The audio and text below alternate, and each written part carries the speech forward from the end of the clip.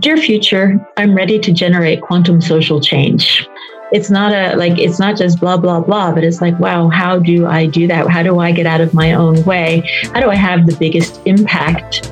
Recognizing that we're living in the decade that matters and that we actually don't have, this isn't a rehearsal for anything. And to me, that commitment, dear future, I'm ready to generate quantum social change, puts a lot of responsibility on me to actually walk the talk and be the talk. This is Dear Future, I'm Ready, a podcast brought to you from Amsterdam by Digital Society School and Transformational Studio. Your hosts for today are Carola Verschoor and Marco van Hout. Hello and welcome to a new episode. While you listen probably on the go, you don't have to worry about taking notes. We've got that all covered. So when you visit our podcast page on digitalsocietyschool.org, you will find a full transcript, links and more information for your own reference and to refer the inspirational content to your friends and colleagues. So today we will be talking to Karen O'Brien, who is a professor of human geography at the University of Oslo in Norway and a co-founder of Sea Change, a company committed to engaging people with equitable, ethical and sustainable transformations in a changing climate. Her goal is to contribute to a quantum leap, to an equitable world where all life can thrive. She has been thinking and writing about climate change for over 30 years, and now, in 2021, Karen was co-recipient of the prestigious BBVA Foundation's Frontiers of Knowledge Award for her contribution to climate change science. Together with Robin Lychenko, she has written Climate and Society, Transforming the Future. Her newest book, You Matter More Than You Think, is just out, so be sure to look it up. Welcome to the show, Karen. Hi, thanks. It's really nice to be here today. It's so lovely to have you with us. We're really excited about this conversation. We love your work and we've been super triggered by your Medium article about You Matter More Than You Think. We hope we'll be able to unpack that a lot more today on this podcast, a podcast about transformation, which really describes the incredible, complex moment that we are living in right now. And we're going to talk to you about what matters, what is equitable, and what is sustainable. Hopefully, finding a way to understand how to go about continuing to live our lives, continuing to thrive, continuing to ask questions in a place that is collapsing all around us, where we need new ways of working, new ways of living, new ways of doing, with a climate that is in crisis, with a lot of discussions about it, and with a big need to focus on how to, on action, on moving forward. So how do you look at the world as it is today, and how do you look at transformation in that context? It's a great question because we really are being challenged on all fronts today, and I think most people are aware of the enormous transformations that are taking place right now, but also of the need for transformations in a very different direction to contribute to a world where everybody can thrive. And I think that it's very easy right now to start to think, which problem do we prioritize? What do we do next?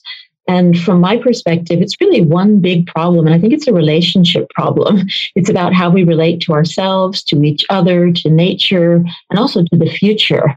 And that once we start to really kind of broaden and deepen the scope of what we're dealing with, we'll start to address many problems at once, and in a way that is actually generative rather than reproducing what already has gotten us into the problem. Right. And if you would have to define transformation, we know that you talk about the three spheres of transformation. Can you explain a little bit what that means and what it refers to? Yeah, when I think of transformation, I think about significant changes in form, structure, or meaning making, which really relates to what we call these three spheres: the practical, the political, and the personal spheres. And these three spheres aren't separate; they're always simultaneously and interacting with each other. And when we enter from the personal sphere and really look at transformation in what Monica Sharma describes as the unleashing of human potential to commit, care, and affect change for a better life, we start to see that, how we engage with systems and structures and cultures and the type of results that we produce actually can be very transformative. So I think that when we start to look from that more of like thinking of the three spheres as a fractal of change to generate new patterns, we start to see that we actually have a much wider sphere of influence than we think. And that's so difficult, isn't it? Because in this fractal universe, there's also a big fragmentation. So what we are confronted with most of the time are the symptoms, not the actual cause of things. How do you dive deeper? How do we help people not be blindfolded or not blindfolded, that's not the right word.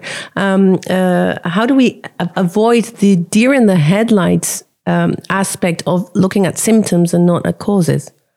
Mm-hmm. Yeah, I think that the deer in the headlights metaphor is very apt right now, because I think there's a lot of people who really feel that they don't matter. There's a lot of people feel that like, oh, it's game over. There's not much little me can do to change these large scale systems. And I think that's where we need a shift in perspective to start to, change our relationship to those systems. And the work I've been doing on quantum social change, using the metaphors, the meanings, and the methods of coming from the emerging field of quantum social science, and inspired by quantum physics and entanglement and potentiality, and the basic idea of a quantum leap is, I think it's really powerful to start to recognize that that we are entangled through language, through meaning, through context, through shared values that apply to everyone, to the whole system. And when we start to really realize that how we show up in the moment matters, we start to see that we actually can have a much bigger impact on starting with conversations, but also on the systems, the structures, and the way that we've organized society. So to me, that to almost recognize it's a little bit about just getting out of that paralysis and that very atomistic, deterministic, reductionist thinking, and to kind of say, wow, we actually, what we do right now here and that, here and now does really matter. Yeah. Yeah. And so if I hear you now, it also really is up to us in that sense, right? So it's really about the people. It's about us as most important drivers for this kind of change. But I also read that you refer to it very often as an opposite to the more technical approach to change. And can you explain that a little bit more? Yeah, by technical approach, I think it really means to that we're looking at kind of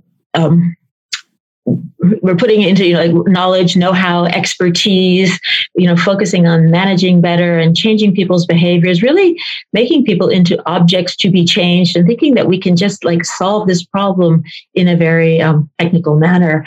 And another way of approaching problems is to think of them as adaptive problems, which really involve mindsets and the beliefs, values, worldviews, and paradigms that we hold. And of course, there are technical dimensions, and the practical sphere is really important.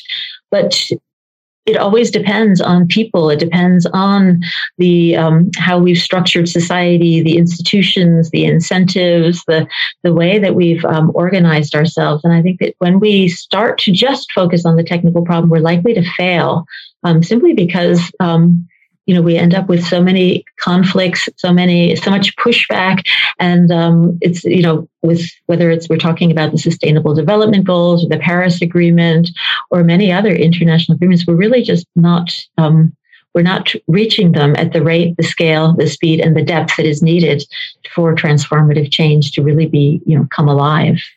So do you think that we try to hide ourselves in a way by just looking at the mere practical parts of it?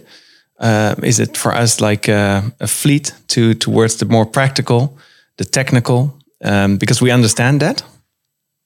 Yeah, I think that often we separate ourselves from our work. It's like, this is what I do, but this is not who I am. And so really coming into it, when I work with the three spheres, I look at it as a way of understanding change, but you can also look at it as an actionable framework for, the how I show up, and the work that Monica Sharma does with a conscious full spectrum response to radical transformations.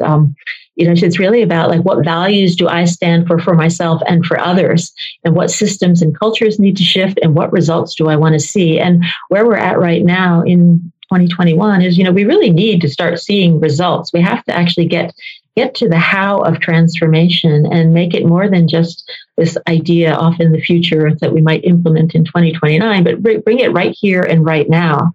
I think that's where that shift in perspective comes in. It's important. I think that the biggest crisis that we're in is a crisis of spirit in that sense, because obviously there's a lot it's been elaborated upon a lot on the topic of object versus subject, but in our rational view of the world, in our need to objectify the world in order to be able to analyze it, and it's brought us a lot of knowledge, but not necessarily wisdom. We are afraid of our own subjectivity. We are afraid of our own partiality, whereas for me as a creative, that's where the real artistic spark lies. And perhaps one of my most empowering quotes that I often reference comes from Frida Kahlo, the Mexican artist. And she has this quote that talks about, I used to think I was alone in the world because I was strange and weird and different and bizarre and imperfect. And now I know that there are others like me out there. So if you're reading this, she says in that quote, I want you to know I am here and I am thinking of you. And I think that's so beautiful, because when we understand that there are others seeing the same things we are seeing, then we come into action, because we feel empowered to do something, to make a difference, because it matters, as you well beautifully phrase, not only to ourselves, but it really matters, and then it can manifest in the world. If you were to translate your work into a vision, what would that be like? What would the essence of it be? I think the essence of the vision that I have for now and the future is really like a world where everybody can thrive, where people feel comfortable really showing up as who they are, and where everyone has a really wide circle of care, where the divisions between us and others have dissolved, so that we can actually see ourselves as, like in this I-we space, and not just other people, but other species and other generations. So I think that my vision for the future really is to embrace the biggest possible we that we can imagine, and take care of the we in ways that are possible. And really it comes down to unleashing that potential that exists in every moment to be different and to do things different, and to create a different world. So yeah, if you talk about differences, I'm also thinking about an article that I just read this morning in The Guardian, where it states that actually teenagers and young adults, they feel that they are a sacrificed generation at the moment. So they have been pushed aside as a problem to deal with later. And can you reflect a little bit about how generations fit in your story, and perhaps in the spheres, in the levels? Mm-hmm. Yeah, I think that, it's often we talk about just, those, us and others as if they're here, but the future generations, they are here now. The children that are born today are going to be in a very different world. And like, what is their voice? What is their vision for the future? So we can talk about future generations in the very abstract and let them deal with it. But they are here right now. And so it's very important to actually start to listen. And I know as a teacher, like that, we can just give them the same, educate them in the way that we've been educated, but we can also really rethink, transformative learning and engaged learning. And I think that, I think young people they're connecting the dots in different ways. They have a lot at stake right now, and to me, it's very inspiring to see the commitment and the engagement. It's our responsibility, the responsibility of us adults, or the older generations, to really act responsibly and to give them voice, and to, in some cases, get out of the way so that they can generate the world that will work for them in the future as well. Perhaps tell us a bit about the role of agency. This is something that you talk quite a bit about in tackling this issue.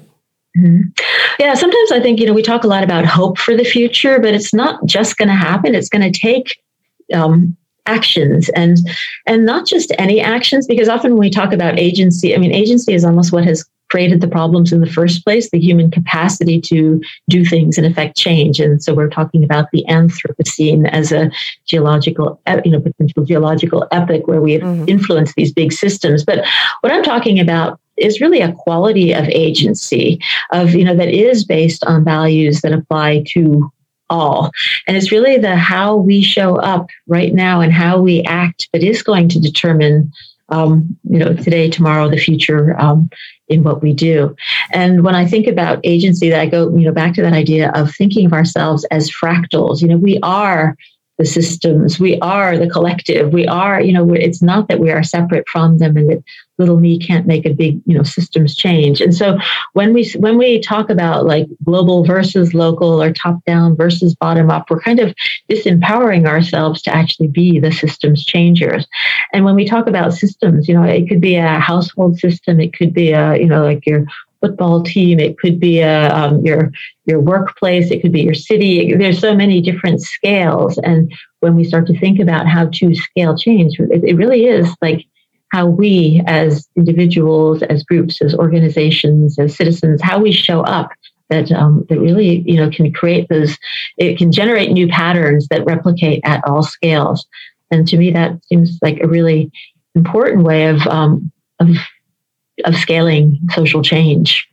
Right. And it's also so important because there are so many, because as fractals, we bring part of the pieces of the puzzle and we bring the multidimensionality and multi-perspective into it, which is actually the only way, at least the only way I know of triggering what you call quantum social change, which is not a linear geometric equation of stacking things up, but it's actually about gaining momentum, creating movements, finding one another, recognizing one another. Tell us more about that.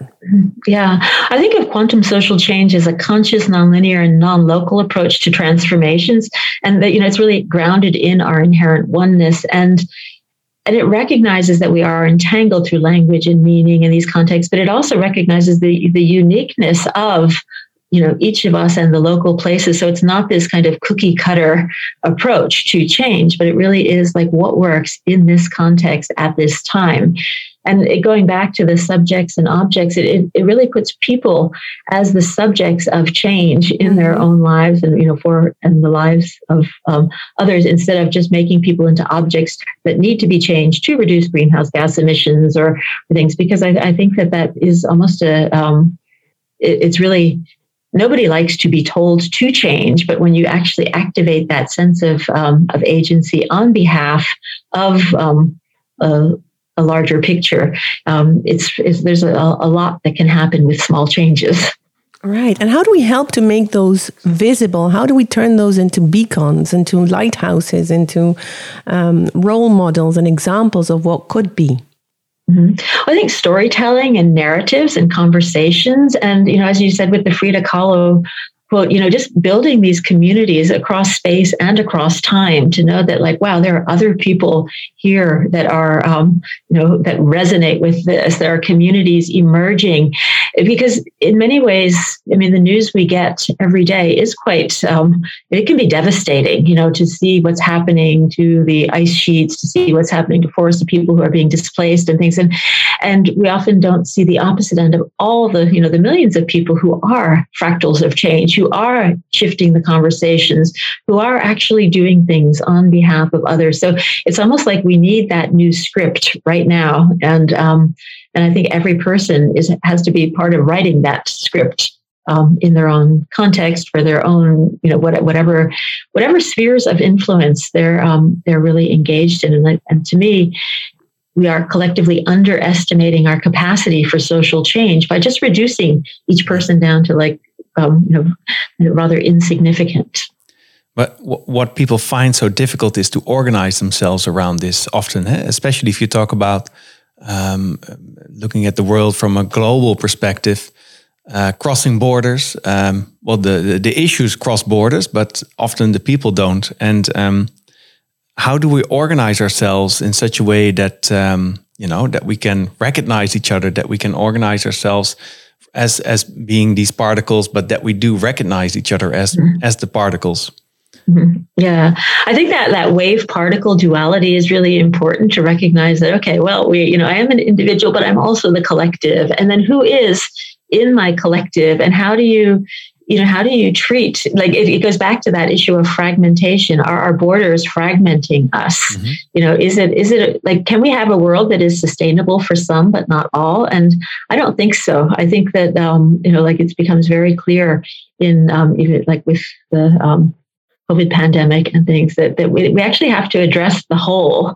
And to me that it's, it really is a different way of organizing ourselves, and not in these very rigid, defined identities and things, but really on making new patterns and really making it clear, like what matters and what is a value to you and to others, and using that as a starting point. So it's really about how we show up to deal with these issues, and then can we respond in ways that are actually generative rather than just reacting in ways that are almost instinctive and shrinking when we should be growing. But does, for example, the distribution of the vaccines in the world, doesn't it make you pessimistic in this sense? There's a lot of things that make me pessimistic these days, but I think that the recognition that we can do better, that we actually have to do better, right. It brings our there's so many like minds working on this, and that we know exactly how we can.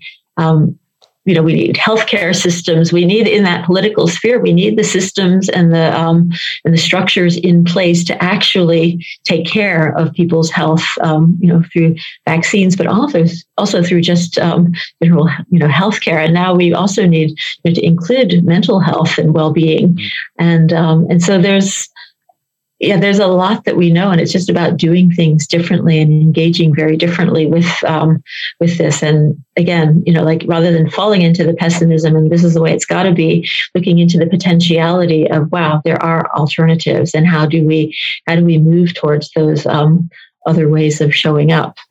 What's your go-to place for inspiration? I read a lot, and a lot of people send me inspiring things. And, like Cristina Figueres from who negotiated the Paris Agreement is very inspirational. And I just see there are so many stories, young people, the people I teach, you see their ideas, their actions. There's so much positive stuff going on, but it is not just as individuals. It really has to be as a collective. And I think to be able to recognize yourself in others and support each other. And often, we do this 30-day Sea Challenge, which is a 30-day change experiment that is not about just like reducing your carbon footprint, but really engaging with change and talking about it differently as an experiment. And I started doing that with my classes just to help them understand systems change. And it was so inspiring and amazing to see everyone had these aha moments when they started to realize that it's about more than me as an individual. It's about it's about, and when I talk to my parents about why throwing out food is bad for the environment, or when I start to ask questions about, organic versus, organic grapes imported from halfway around the world versus local apples that aren't, you start to get people to ask questions, and asking questions is so important, because then, we start to look differently at the change process itself. So if I hear you correctly, are you saying that it's more about learning together than about innovating together? Yeah, and I think learning and generating together, it sounds like a buzzword, the co-creative, co-creating everything. But I think it really is. And, it's as much about just listening and feeling into it. And I think that's where that quality of agency is so important, because it's almost it's very subtle, but it is, often we're just getting in our own way for change. Even, within, we're all aligned that we want sustainability and things, but within cities, within universities, within project groups, within families, you get to these, disagreements on the way forward. And I think that working towards aligning in the same direction and recognizing that there are many solutions, and we are the solutions. And to me, it's, rather than looking for the solutions out there, to recognize that, we are the leverage points. We are going to be the tipping points for social change. Yeah.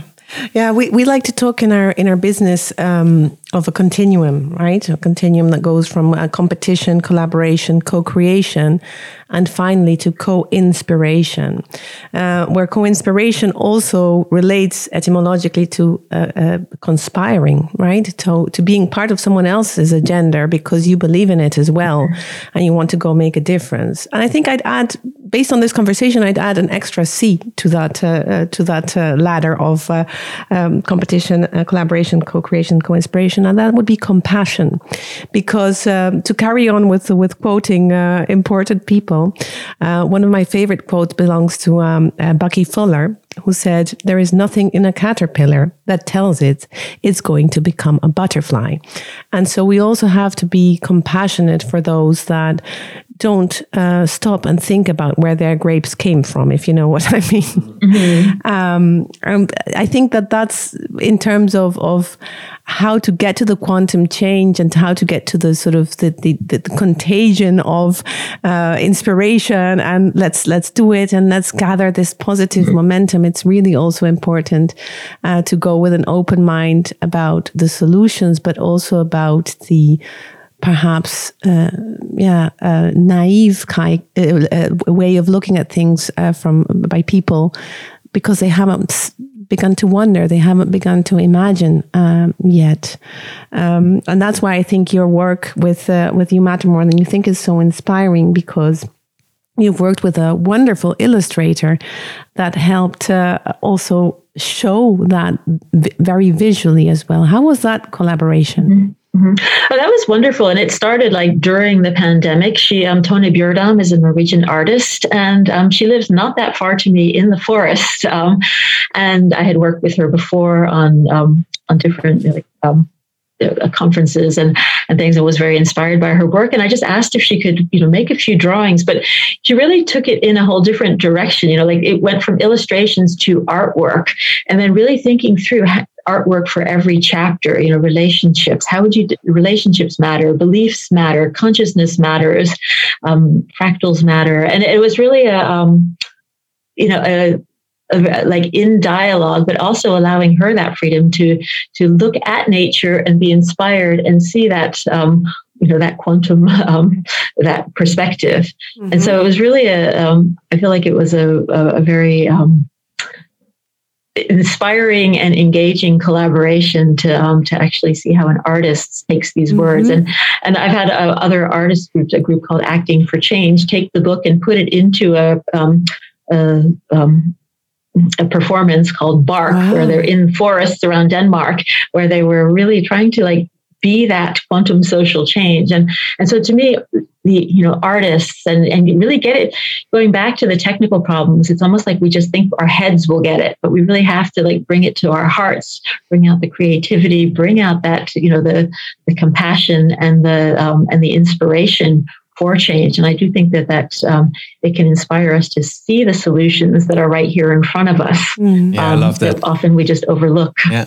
And it's also here the discussion in the Netherlands that the cultural sector, the artists, were actually the last ones to be able to open up again here, and there was a lot of resentment to the government about that. So it's basically we underestimate how much we need artists, I would say, and their vision. Yeah, I was going to say absolutely. And also, for within academia, the humanities and the social science, there's so much richness that can come out of taking a creative approach. Yeah. So speaking of richness, you mentioned that you believe in asking the right questions and having people provoke that in each other. And we also say the same thing here with our podcast, that we always want to generate more questions than answers. And I think you are helping us to put the right questions already in place. But of course, we also have another gimmick that we do every time. We ask our interviewee if they want to finish the sentence, "Dear future, I'm ready," the title of our podcast. So if, Karen, we ask you, "Dear future, I'm ready," can you complete the sentence and fill it in? I would say, "Dear future, I'm ready to generate quantum social change." There we go. I think that's good. Yeah. So and I think it's very easy to just say that, but it is actually to, how I show up. It does like trigger in me that like, oh, what does that actually mean? What do I have to do here? And, it's not it's not just blah, blah, blah, but it's like, wow, how do I do that? How do I get out of my own way? How do I have the biggest impact? Recognizing that we're living in the decade that matters and that we actually don't have, this isn't a rehearsal for anything.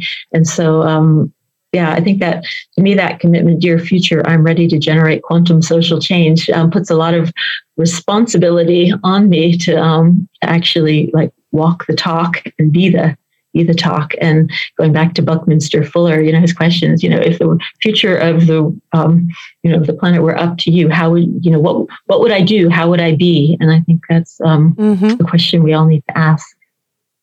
Absolutely. And sometimes it's about being in the driver's seat, and sometimes it's about participating in things that we believe in. We don't always have to be the ones initiating everything. Putting pressure on ourselves to perform, to deliver, is not really where it's at. It's really about listening, tuning in, feeling, as you said, connecting to our hearts, what really matters, and then doing. Yeah, beautiful. Yeah, absolutely. That's nicely said. Thank you so much, Karen, for being our guest today. It's been super enjoyable and very inspiring. Thank you so much. Oh, thank you so much for having me. It's wonderful to talk to both of you. Dear future. Dear future. Dear future. Dear future. Dear future. Dear future. Dear future. Dear future. Dear future, I'm ready. This is Dear Future, I'm Ready. Dear future, I'm ready.